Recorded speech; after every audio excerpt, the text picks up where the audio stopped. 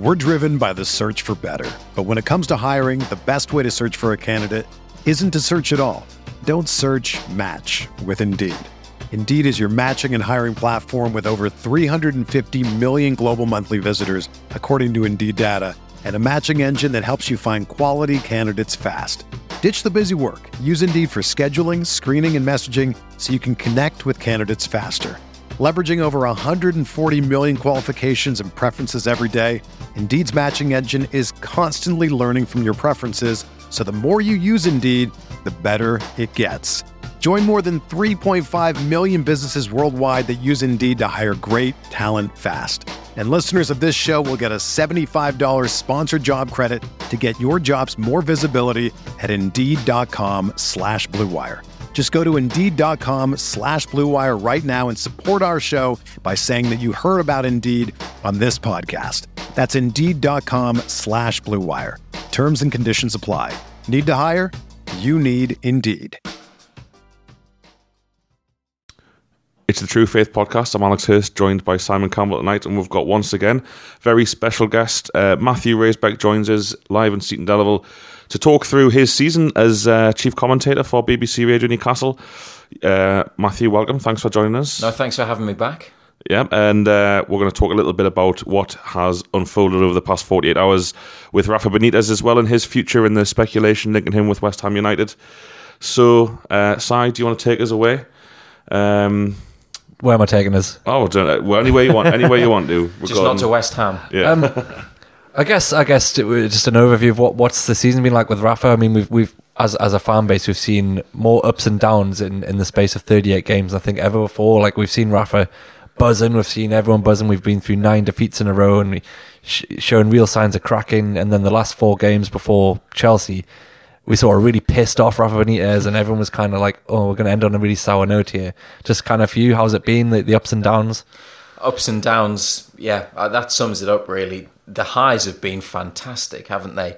Obviously getting back into the Premier League and then going on a decent run after losing the first 2 matches.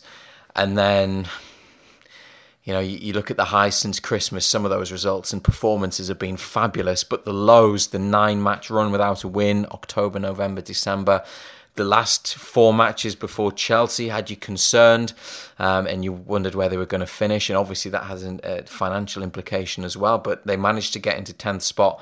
So it has been very up and down, but obviously here we are again for the 3rd summer running. We're not sure where Rafa Benitez is going to be, because we had it after relegation, he stayed. We had it last summer as well, and then within a week of the season ending, Mike Ashley put out that statement, and we've had another statement from Mike Ashley, but obviously we've got the West Ham situation now, so here we are again, you know, on a downward curve potentially with Newcastle, but that is just the club, isn't it? It's up and down.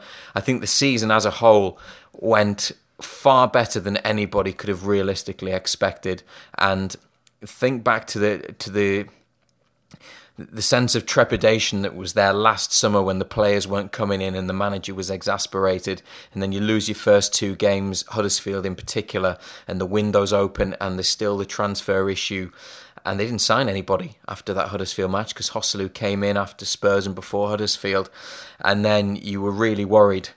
So to go from that point to finish 10th, to beat some of the big teams, to get some great results, to play the way they have individually and collectively means that on the whole, it's been fantastic. But within that, it really has fluctuated, hasn't it? You've had every emotion possible. But that's football, that's why we love it, and that's Newcastle United. And will it ever be different? No, of course it won't. It will never be different, because that is just what the club is. Yeah, I mean, you've talked about some of the big games there. I mean, for you, was there a particular favourite of this season? I mean, we've talked about this on our end of season show, and there's quite a few to pick, and we couldn't really choose. But was there? To choose, wasn't it? Yeah. Yeah. As commentator, was there a particular favourite?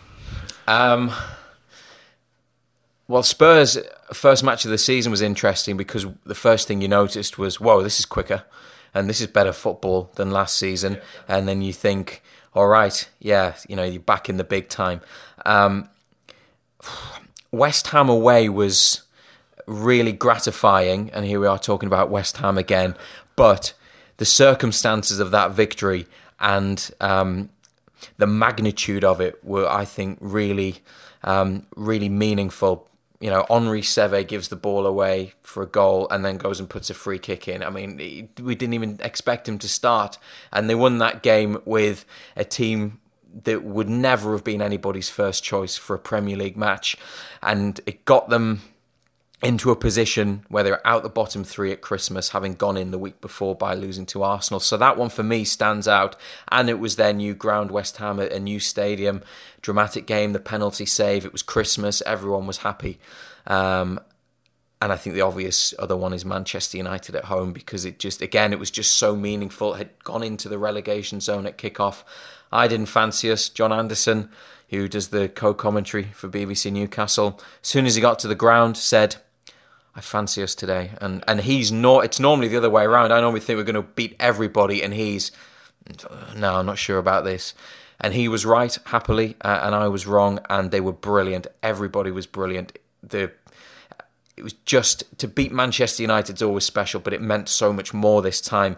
And obviously Arsenal and Chelsea, you'll never forget, and winning at Leicester was hugely significant. But I think West Ham away and Manchester United at home were by far the best results. There's been some obviously disappointing results and some games that haven't been so memorable or so good, but those two really stick out for me.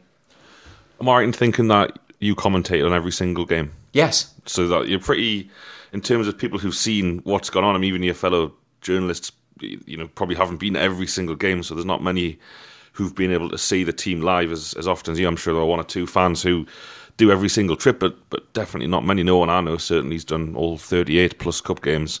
And the EFL trophy. Really? The EFL trophy? Oh, we were there for that, right. Yeah. That was an interesting experiment. Yeah. Could be a big fixture in the EFL trophy next season when League One Sunderland take to it. With their first team, yeah. Yeah, with their first team. My question was going to be, have you enjoyed this season more than last season? And if so, why? And if not, why not? Because obviously we won a lot more games last season. So which would you prefer? How have you preferred? That's a really good question, because it's a difficult one to answer. Because I think whenever you follow your team, you want to see them win rather than lose. And there will be some fans who may well say, well, the Championship was better because week after week we were winning. I know there were a couple of poor runs in that season comparatively, but being in the Premier League is where you want to be. It's where Newcastle United should be. We all feel that. We all know that. That's certainly what Rafa Benitez thinks. That's why he stayed, and he only wants to take the club higher in the Premier League. So I think everything has meant more this season because they're in the Premier League, but last season was in the Championship was just about doing a job. So you got the gratification from knowing that it was job done. This year, I think it's just meant that little bit more when you're able to go to clubs who are mid-table in the Premier League, who've got more money than Newcastle, who spent more money, who have been in the Premier League for longer in their current spell, and going there and playing well, and then it makes you think, yeah, you know what, we're back. We're back now. We're on a par with these teams. We can overtake them and get back to where we were and where we all feel that the club should be. So in that sense, I think this season's been more enjoyable. If from a media perspective, and my colleague Nick Barnes at BBC Newcastle, who does Sunderland and previously did Newcastle for 5 years, says that he's noticed after 10 years in the Premier League with Sunderland, there's so much less hassle in the Championship because there's not as much live TV, there's not as much media interest. So his job is easier, and of course there are more games to report on and commentate on. But when you're in the Premier League, there are international rights holders. I think at the weekend, Italian TV were there. I think French TV were there, and they all want a piece of the post-match action. So from a media perspective, it can get quite complicated, and after a game, things can be elongated because there's so many people there, whereas the Championship, and obviously for Nick, League One next season won't quite be like that. So that's the side of it that he and I see, but nothing beats winning in the Premier League, does it? And especially the way in which Newcastle have won and some of those results as well. I mean, I'm quite shocked that Italian TV and French TV won't be interested in the fortunes of Sunderland in League One next season, but that'll be a shame. To be fair, they were probably there to see Chelsea. Well, Conte, yeah. But then Rafa speaks Italian and managed 2 Italian clubs, so I think he may have done an interview with them as well. He did speak to some Italian media, didn't he? And there have been some quotes knocking around at the start of the week, so maybe it came from that. But that's what you get at Premier League games now. I'm sure Norwegian TV were at one of the matches earlier in the season. Because it's obviously a global game and a global brand, every match is shown somewhere, and often in several countries at once, and sometimes they have English speakers come over and do the interviews. So that's the nature of the Premier League now. It's very different to the Championship, and of course every match as well is filmed with multiple cameras. So in the Championship on Channel 5, sometimes you get one camera, whereas this season we get the luxury of seeing everything several times from several different positions. And those are the little things that I guess for fans, when you're trying to watch a game or watch the highlights, that you notice when you don't have all the camera angles, things like that. So, little differences like that in the Premier League. Do you think that, having seen all the games this season and worked closely with Rafa and seen a lot of what's going on, do you think that this team is the 10th best in the Premier League? Do you think we've earned 10th place, or do you think we've overachieved? Do you think that's way better than we should have done? They've given absolutely everything, and they deserve all of the praise they've been getting. I think they've exceeded expectations, but there is some quality there, and that quality, plus the commitment and endeavour, the attitude, and the instructions from the manager, make it a team greater than the sum of its parts, and that's what's got them higher in the table. It was goal difference that did it at the end, so he was vindicated, wasn't he? Manchester City home absolutely. And away, and that in terms of prize money, I think if they'd lost to Chelsea, would they have been 13th? 14th. So what's that? £8 million that one match, you could say, has got them, because didn't Bournemouth ship a few to Manchester City? West Ham have obviously lost heavily. I'm trying to think, Watford were in the mix as well. So I think I saw somebody say on Twitter the other day, actually, that even if we'd lost both games to Man City by 4 goals, we still would have been above these teams on goal difference. Yeah, such as the season we've had. Palace were Palace the other ones. Yeah, because they obviously had a great run, and Roy Hodgson did incredibly well there.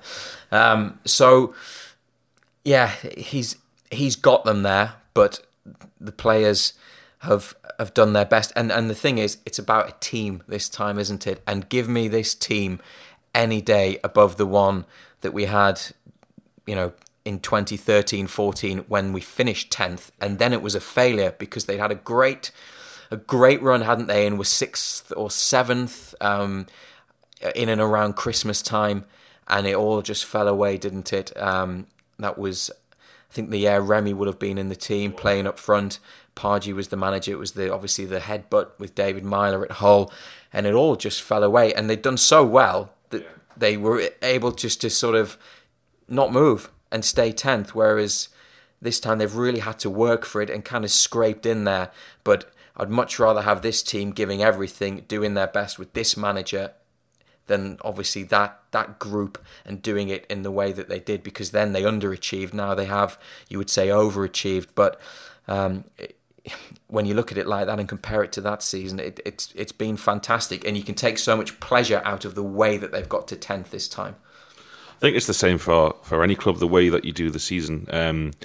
You look at Leicester, bad end of the season, if their manager had come in later and got them to 9th place, I'm sure he wouldn't be in any danger at all. But the team you mentioned then, 13-14, I think we got 48 points, which would have us 7th nearly now, just below Burnley. And it's weird, isn't it, how the context of the season's kind of stats. It's like Everton and Allardyce. If you look at the stats, you did an all right job. Stats don't actually tell you all of the story. I'm sure they're useful, and the league table is useful. But isn't this a record low points for 10th place? Robson's first 2 seasons, 51 and 52 points. That, again, you'd be up in 7th place now. But that was a disappointment, not the first season, but the second season was really disappointing. I mean, we're all similar age, I think. Yeah, but we were much younger, but I still remember the disappointment in that second season and the sense of underachievement, and it's a good job Twitter wasn't about then and stuff, because people would be angrier, and there was no suggestion of him losing his job or anything like that. But you do remember, like, we lost 8 games or something in a row this season, and then 4 near the end. We've had lots of defeats, and yet we've still finished 10th. And it's just when you think about it like that, there's a lot of games we've lost, a lot of points we didn't get. So just the Premier League, there was a gulf, and the top 4 get way more points than everyone else now. Do you think, Matthew, that the players felt at any point as if they were a relegation threatened side, or did the self-belief ever seep out of them? I think it was 8 defeats and 9 that run you're talking about. I don't know how many defeats it was. It was 4, and then a draw at West Brom, and then another 4. So they lost 4 in a row 3 times this recent run, and then those 2 October, November, and then again in December. So, I mean, like you say, to do that 3 times in a row, 3 times in a season, 4 defeats in a row, and then get 10th is incredible. But do you think, because you interview the players every week, was there ever kind of a sense of despondency there, or was that self-belief evidence? There was definitely an air of concern because of the results. What Rafa Benitez would always say is that if you look at the matches and go back to Burnley, which I think was the first one of those defeats, that was a Monday night, wasn't it, in October, could have gone either way probably. They shaded it 1-0, and then you had Bournemouth at home, who won it in the last minute. And obviously Manchester United away without Lascelles, and I think we know the stats about Lascelles and the goals conceded when he wasn't playing. So yes, and Chelsea was in that run as well, but I think most of those games, apart from Watford at home, which was a bad one, they just lost narrowly. So I think they always felt that they were in touch. I remember Everton at home, they hit the woodwork twice. Everton scored once, and then Allardyce just shut it all down, killed the game, and they got the 3 points. So while they were never getting battered every week, and it was tight in that sense, I think they always felt that they had a chance because they weren't far away. But when you're losing, obviously you are going to be concerned, and I understand the level of alarm among the fans, because we felt it too, watching it and thinking, can't lose today, surely. If we lose, we'll be in the bottom 3, or we'll only be a couple of points clear. And then you lose, and then you are increasingly concerned. But that's why I picked West Ham as a match that's so memorable, because it just put an end to that run of defeats against a team that was down there as well. And that, I think, really signalled the change. You lost to Man City in the next match, but then after that, drew with Brighton, beat Stoke, and things started to improve from then on in. So they were concerned, but even privately, even when you've switched the microphone off, no player said, we are really worried. Yes, the confidence is going to be lower when you're losing, that's obvious, but I don't think there was, because they were in touch and a lot of the matches were tight, I don't think they ever felt that they were really, really in trouble. But you look at the table, and they had to deliver, and this team, 2 years running when it's mattered, has really delivered. Oh, good answer. And I suppose the same thing applies to the I'll just 60 minutes. Anytime you want to stop, just stop. If you've got to take a call or text, I'll edit this bit out. But that was nobody. You can leave that bit in. It's fine. Right. It's nothing important. No, I can't read it out. That was nobody. It's definitely Rafa. So same applies to Rafa. How is he consistent with you throughout the season, or does his mood reflect what's going on the pitch? He's brilliant all the time before the match. After the match, when they've lost, he doesn't have a lot to say. We were at Spurs at Wembley, and I remember he did his radio interview with, there's 3 or 4 of us there, and it was about 3 minutes, which in terms of a radio interview is not that long. Normally after a good result you'll get double that. He went and did his main press conference with the print media, and he was probably 3 minutes again, because he doesn't have much to say when they've lost. He doesn't really want to talk about it. Obviously it hurts him. Before the match, he's wonderful, and what you see from him is what we get. There's no act. He is he is as gregarious and as sincere as he appears to anybody that hasn't met him when they see him on TV or read quotes from him in articles, and he's very generous with his time, and it doesn't matter whether the team's winning or losing. He would talk to you all day, and he'll talk about bad results and bad runs, particularly before the match. He's very expansive, and he'll explain why. He loves his stats, and he'll put some of those in. Sometimes when you stop recording, he just gets even better. And the things that obviously he will talk to you about are really interesting and really revealing. Sometimes it can be about nothing related to football at all. But even during the bad runs, he was still making time for the media and chatting for 10, 15, 20 minutes, after you've done the interview, about football, about other things. And what you always got was that this is somebody who just loves football, who loves people, but really enjoys his job. Might not enjoy the results when they're not going well, but absolutely loves the challenge of managing Newcastle United. And that is true. And what we're hearing now, obviously, about his future is concerning, but he wants to be here. He wants to stay. And we've never got the impression at any point this season that this is somebody who's looking for a way out at all. All we get is the impression that this is somebody who wants to be here for the long term. He was frustrated by the poor form and disappointing results, but he was always focused on turning it around. And I think he always had the belief that it would turn, belief in himself, his methods, and the players being able to harness that. And he's just a joy to work with from a media perspective, particularly for radio as well, because I think in Spain, radio is really seen as quite important. So he brings that across, and he's very good with us and very generous with his time. And he's just great to work with. We're very, very lucky to have the access that we do to him. And I think it makes you realise just how lucky Newcastle United is to have him as the manager, and hopefully for this season and beyond. What was the thinking behind the listener chat, Albert? Whose idea was that? How did it come about? Well, this has gone down a treat, actually. Albert from Wooler, who rings in Total Sport on BBC Newcastle regularly, really popular just because of it. He's in his 70s. He's watched Newcastle a lot. He's quite no nonsense. He's got a nice thick Northumbrian accent, and he's quite memorable. And people text in saying they enjoy his appearances. And he came to visit us from Wooler in Northumberland earlier in the year, and we just thought, wouldn't it be nice, because he can't go to matches anymore, if we could get Albert to meet Rafa? And we had to think about it, and we put it to the club. Look, can he come along to the press conference on Friday, just meet Rafa, maybe sort of shake his hand? And they said, look, Rafa's fine with that, come along, he can have a chat with Rafa, he can ask some questions. And that was it. And again, that just shows you, you've got a manager who's won the Champions League, he's at Newcastle United, and he'll give 10 minutes plus to a supporter who's travelled a long way to meet him for a piece of content for a radio station and their social media outlets. And he treated it seriously. He let us film it, put microphones on them, treated it like he would any other interview. And we just got Albert down to ask Rafa some questions. He asked him about Mike Ashley. He asked him about if he's going to stay. He talked a lot about young players and transfers and certain individuals in the team. And it was, he sort of asked the thing that he can get away with, which some people in the media maybe wouldn't ask so directly, because it's a completely different setup. But it was just an idea that we had.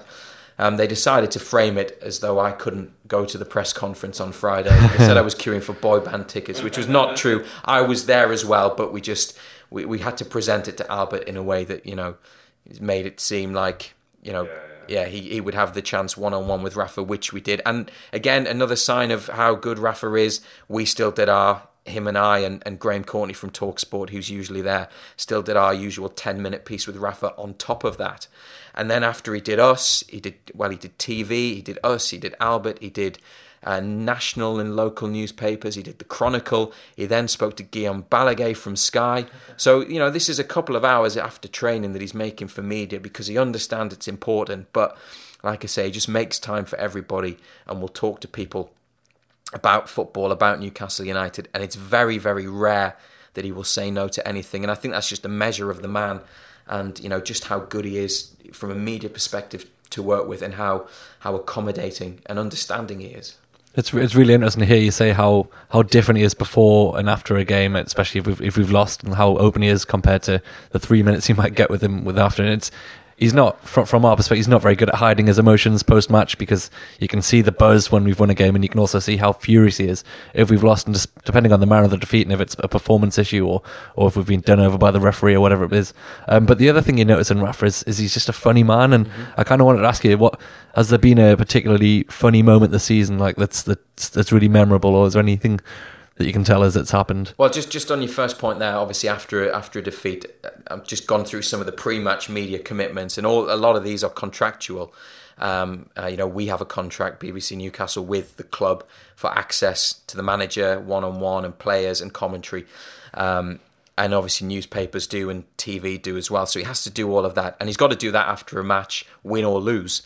So it's obviously, when you've lost, you don't want to talk, but even after a match that Newcastle have lost, in the corridor in the media suite, he'll still meet supporters.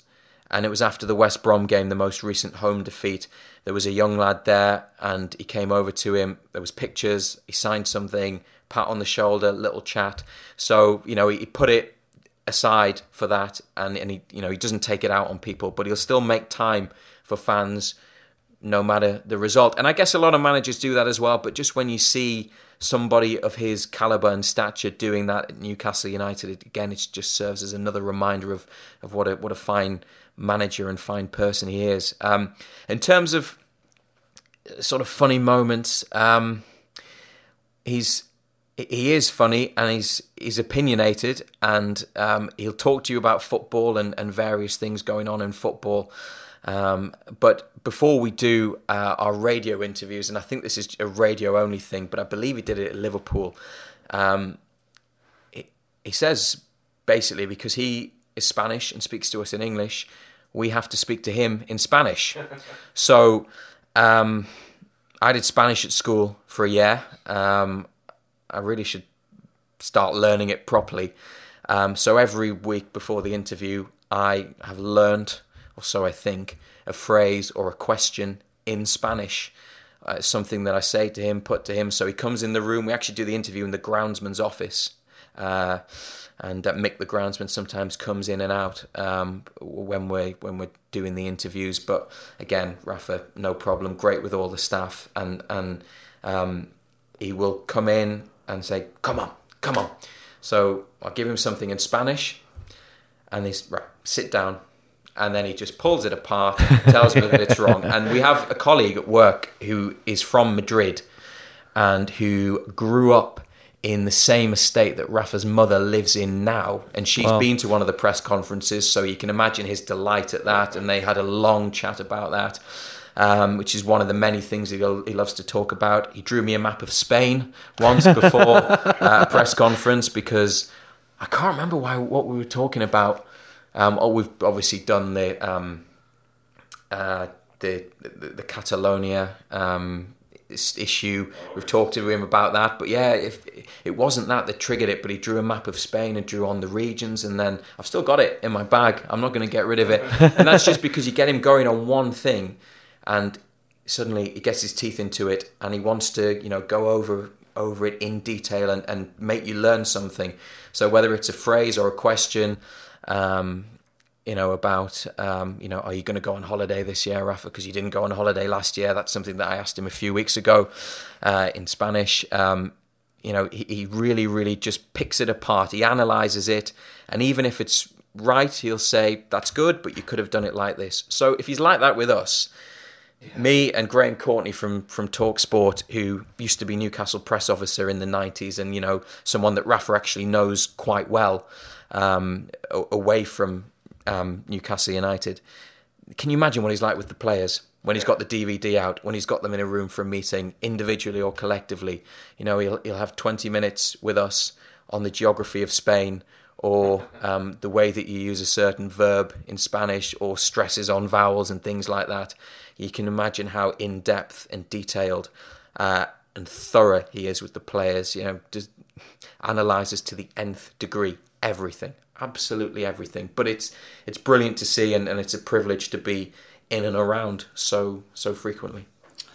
Before we get on to Rafa's future and your thoughts or opinions on that, is there a ground you've enjoyed being back at or visiting this season? Give me both answers, from a kind of football supporters perspective and also from a media perspective, in terms of how easy it was to broadcast, how welcome you were made to feel by the staff of that club. Well, there was a lot of new grounds for me this season, so I think everyone was exciting, and even some of them that I'd been to a couple of times before, it's always nice to go back, because in the cases of many of them, I think apart from Brighton and Huddersfield, it had been a few years. So I guess that's the same as a fan. If you've been somewhere before, but a few years later, you probably look forward to it more than if you go every year. I really enjoyed Chelsea because I was curious to see what it looked like. It's a lot smaller than it seems on TV. The food for the media there is particularly good, as John Anderson will tell you, and you just help yourself as many times as you want. Again, that's one of the perks that we're lucky to enjoy.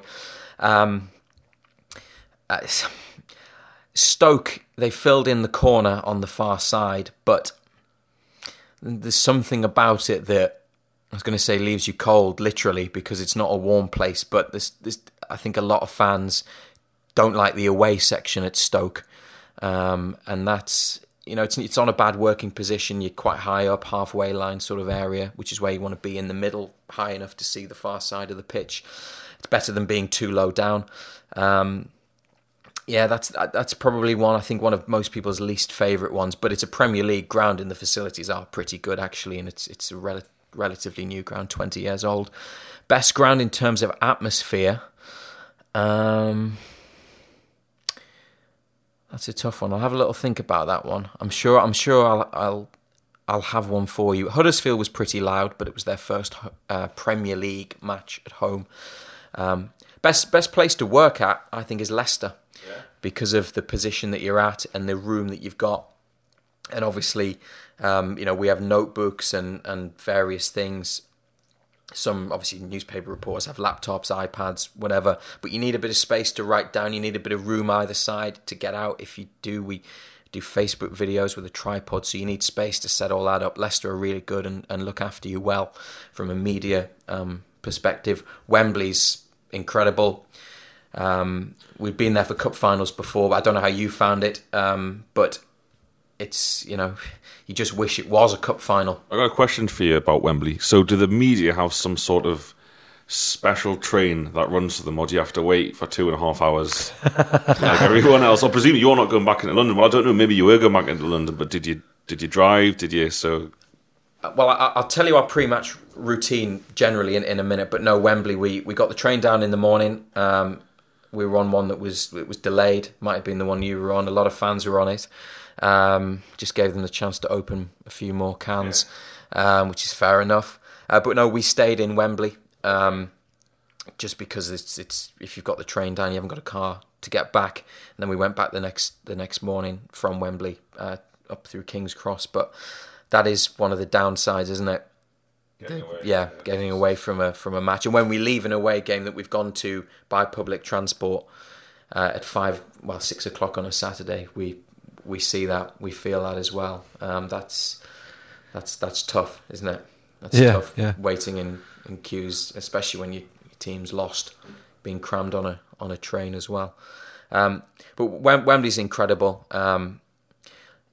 We are on the side we're behind the benches to the right, but on the far side from the camera. So if you're watching TV pictures, we're sort of on the left. But decent position, but brilliant facilities for the media. Just that one about atmosphere, because there've been a lot of matches where it goes quiet, and that does happen. But Huddersfield was particularly loud. West Ham was difficult because it's so open, and there were some empty seats near us. Although Brighton was good, there's no way you can Brighton's. I mean, particularly in the second half when they scored, that was pretty loud. I'm not a huge fan of, it's another ground that's miles away from everywhere in terms of the city centre and where we were staying. I drove back after that one actually. But yeah, Brighton. I think Huddersfield. So you had a bone to pick with that. We're convinced. I don't know if we've ever had it confirmed. We're convinced though that some of that crowd music was being played through the speakers at Huddersfield. Seriously, yeah. And there was definitely a drum that wasn't being played on a drum. There was no drum next to us, but there was a drum, and we were like, is that coming through the speakers? No, I've never seen it confirmed. It might just be us. Well, we didn't see a drummer either. But maybe it's been done before. We're convinced that the crowd noises were being added to by more fictional crowd noises. Doesn't mean it still wasn't loud or good atmosphere. I just think it's a weird thing to do by the club. The Southampton gave out clappers to the fans before the match and put them out on the seats. And I think if you need to do that, then perhaps there's an issue with generating noise and excitement. Leicester City have kind of killed that though, haven't they? Because they had clappers the season they won the league, and it's hard to criticise after a team's won the league by creating that atmosphere. I don't know if it was the atmosphere but well, you know, might have been the really good footballers, and good manager, but Crystal Palace is pretty loud. I think that's probably the noisiest.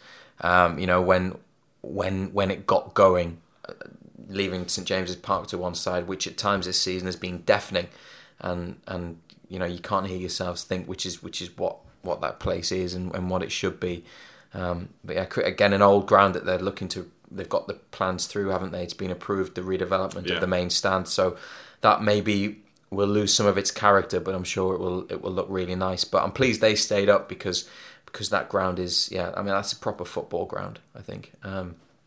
So that, in terms of atmosphere, probably the best. That and Huddersfield. I have a question for you, which is very specific, and you might not remember it, but West Brom, I was listening to that from Poland to you and John, and there was a fan when Jacob Murphy failed to do whatever the fan demanded that he do.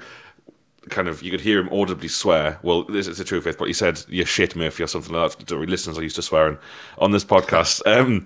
And you had to apologise. So my question is that fan intentionally walked by you to kind of have that broadcast? Because there isn't anything else. Anytime I've listened, and me and Si were in Australia for the whole of the winter pretty much at the Ashes, so we listened to a lot of games, which again, I've tweeted this, like, fair play to the club for putting out for free, because we'd have been stuff, wouldn't have been stuff, would have paid for it, but the club probably know they could make some money out of that, but choose not to. Is that a problem where fans come and try and get something over the airwaves, or is that just some bloke who was lost? No, he was sitting next to us, sitting to our right, because where we sit, and if you know St James's Park, we're behind the benches. That's where radio and print media sit. TV, Sky, Match of the Day, or whoever else are higher up, just below the hospitality boxes, kind of behind where the directors sit, but still in the Milburn stand. So we are really next to fans in the lower section of the Milburn. So yes, sometimes you pick it up because we have two headsets, so we can hear our studio, and we have a mic on there, and we have a third microphone for crowd noise, and obviously you just picked it up there, and if any swearing comes through, obviously we have to apologise. I mean, it won't be us swearing, hopefully, but it's a member of the crowd. I guess in a football match, you are probably going to hear things like that. But no one walked past. There was a really noisy, and there was a fan who I assume got director's box tickets for Christmas for the Manchester City match, because we'd never seen or heard him before. He was right behind us on the front row, and the language was colourful, and there was a lot of shouting, and it was a night game, so people have had a bit longer to enjoy themselves in the day, and I think we had to apologise a couple of times for that, but that's just what happens. Some grounds you are really close to the fans. At Bournemouth, I mean, we're almost sitting. There was segregation, but not much, and we're pretty much sitting next to fans. And Newcastle scored twice, so while you're there to do a job, and they had their glory in the second half when they scored twice, you don't want to upset them and make eye contact with them and wind them up. So some places you have to be a little bit careful, but at a football ground you're going to hear that kind of language, aren't you? The only place that someone's ever come up and shouted at us or shouted in one of our microphones was 4 years ago. Grimsby against Gateshead, conference playoff semi-final, first leg, 1-1 there. Gateshead won, got to Wembley and lost. But a Grimsby fan really upset that they hadn't won the first leg, was sitting behind us, shouting at us, telling us we're biased. Well, obviously we're there not to cover it from Grimsby's perspective. And this is a man who, by looking at him, was probably in his 50s.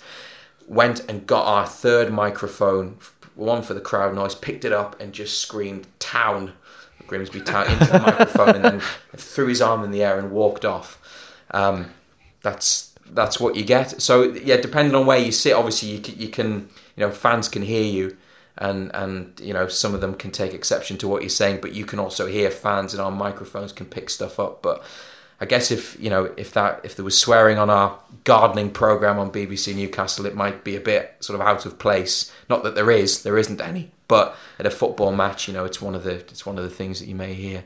But no, it's just a regular who sits next to us. Fair enough.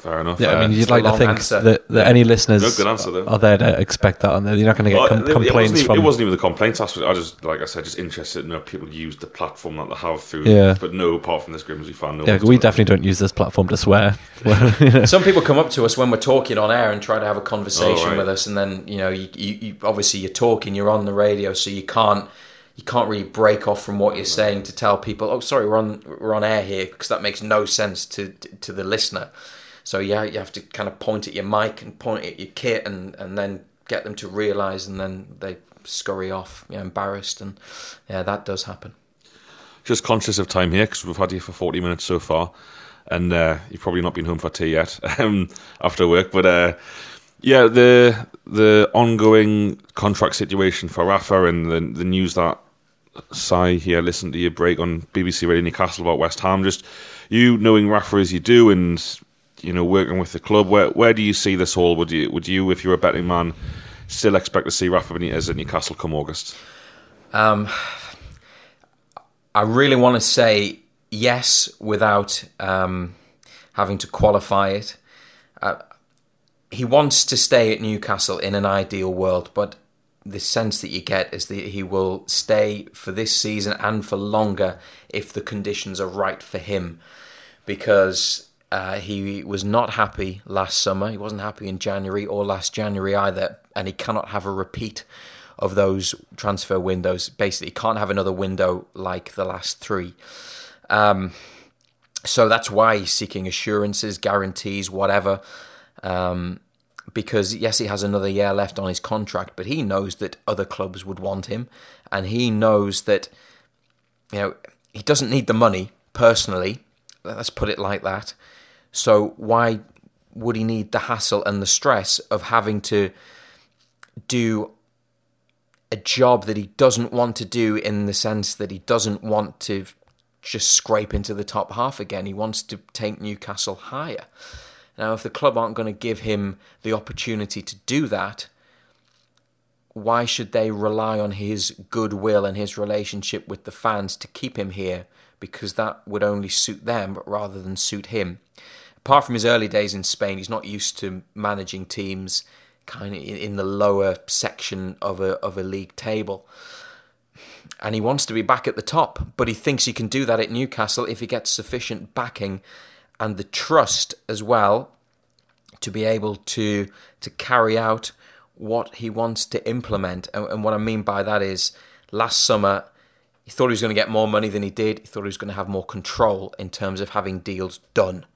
So Willy Caballero, the goalkeeper, went to Chelsea from Manchester City on a free. He thought that deal was done. But his judgment was questioned. They stalled, and he went elsewhere.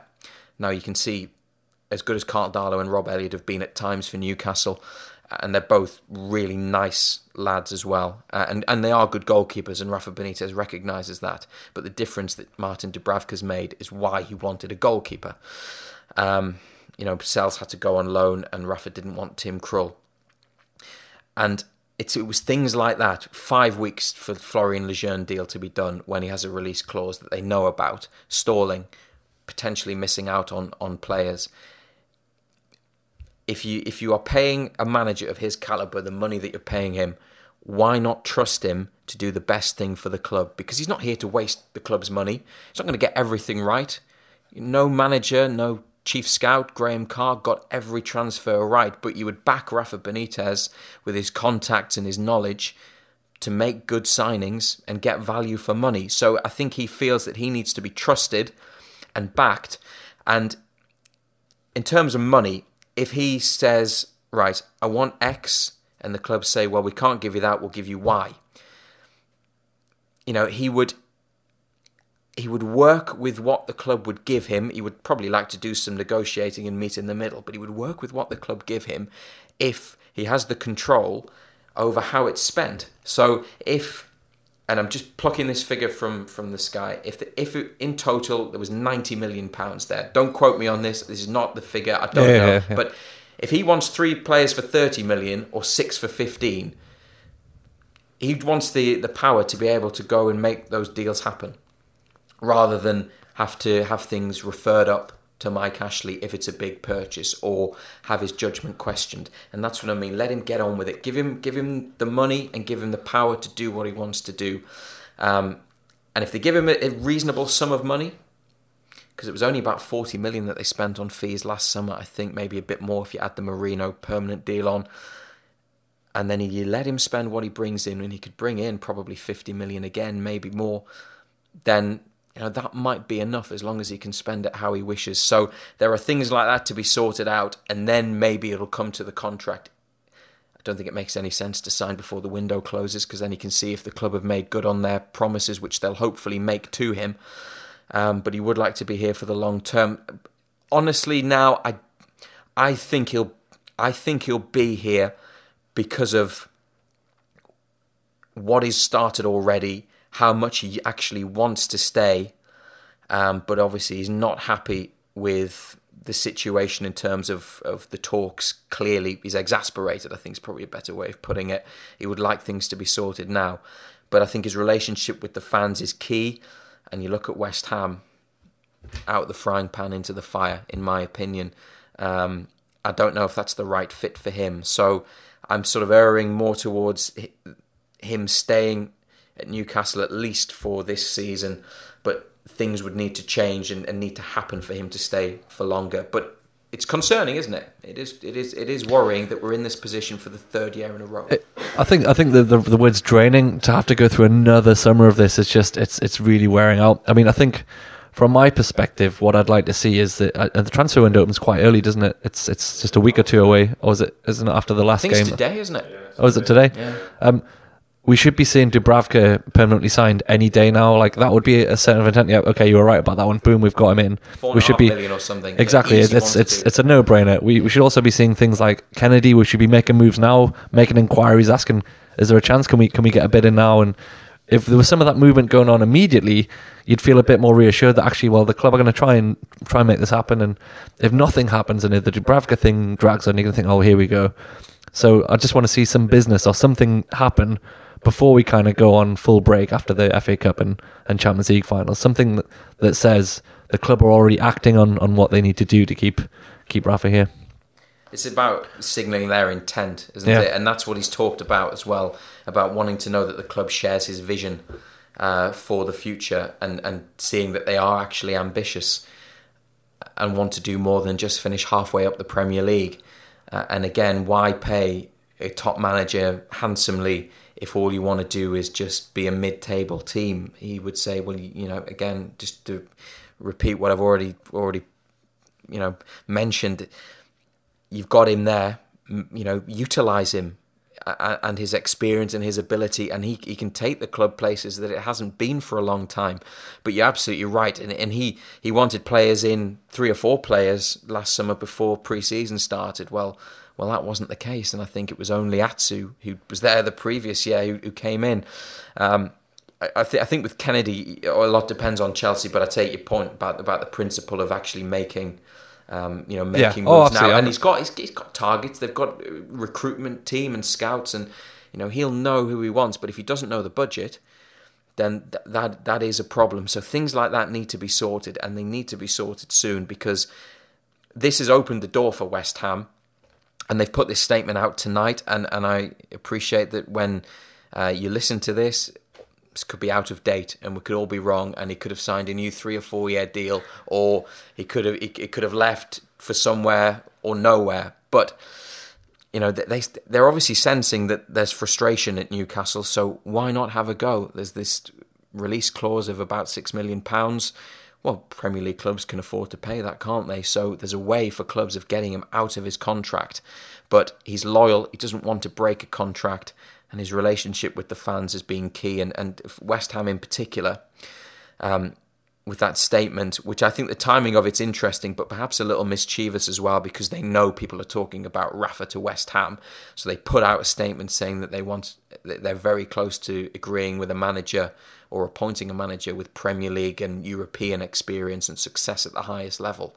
Well, Rafa ticks all those boxes, but then so does Arsene Wenger and Manuel Pellegrini and Claudio Ranieri, potentially. So I think that's a little bit naughty, but if things were right here, we wouldn't even be having this conversation, and that's why it's so frustrating. Again, he wants clarity, and it's 3 years in a row. They delivered in 2016, that summer in the Championship. Last year, in Rafa's feelings, it was a disaster. You can't have the same again. But if they can just meet in the middle, then I think we'll be all right for this year. But it is worrying. But this will always be here until the club is sold. That's the thing, and that's ultimately what I think would change the culture and the approach at Newcastle United. And I think most fans are in agreement on that, aren't they? Yeah. Well said. Finally, to finish off, you're not going to Russia? No commentary coming from yourself? No, I've been learning Russian for 2 years. I should have done Spanish, but I started learning before. Obviously, I started following Newcastle every week, so I could probably get by in Russian. But no, I'll be watching it every match, hopefully, like I'm sure you will. You start off with that intention, don't you? And then when you have, I don't know, when we're out after 2 games, it gets less exciting. Or you have, I don't know, but Senegal against Iran or something, and they're probably not in the same group, and it's 0-0 after 80 minutes, and you think, no. But no, and our show on BBC Newcastle Total Sport stops tomorrow, Friday night, and then comes back on ahead of the season. So it is the time when things are scaled back a little bit, but obviously it doesn't stop because of transfers and speculation about clubs and things like that. So now the season's finished, it feels weird. I never enjoy this first week after the season finishes, because you feel like there should be a game at the end of it, and there's nothing. And we've got the World Cup to tide us over, but nothing beats, watching Newcastle United every week and following the club, and having a game to look forward to. So roll on pre-season in July with the friendlies, and roll on August next year, and let's just hope that the club's in the right shape to do that. You almost can't predict, can you, what it's going to be, what the lineup on the first day of the season is going to be. It's quite fun to try, but we always get it spectacularly wrong, because there's so many unknowns at the minute and so many variables. It's a problem, but it just can't come round soon enough. But the sense of unease about the manager's situation, is awful, isn't it? It's awful, and that needs to be sorted out first and foremost before you can think about anything else. Just quickly from me, you mentioned before how one of your questions to Rafa in Spanish was about whether he's going to be taking a holiday. Did you get an answer to that question? Is he going to give himself a break? He said he just said, "Don't know at the minute." Yeah, it was a very short answer. Sometimes you get 10 or 20 minutes on Spanish politics, or something that happened at school for him, or something about Liverpool in the Champions League. Or sometimes you just get a short answer, but no, he's, again, we all know how lucky we are to have him, and let's just hope that he's here for a lot longer. He certainly would like to be, but the ball's in the club's court. Nice one, Matthew. Thanks very much for joining us. It's always a pleasure, and hopefully we'll speak to you again before the next year, which tends to be an annual thing. This. Well, thank you for having me again, and it's been a pleasure. I know this is a very popular podcast, in an increasingly competitive market. So thank you for having me on.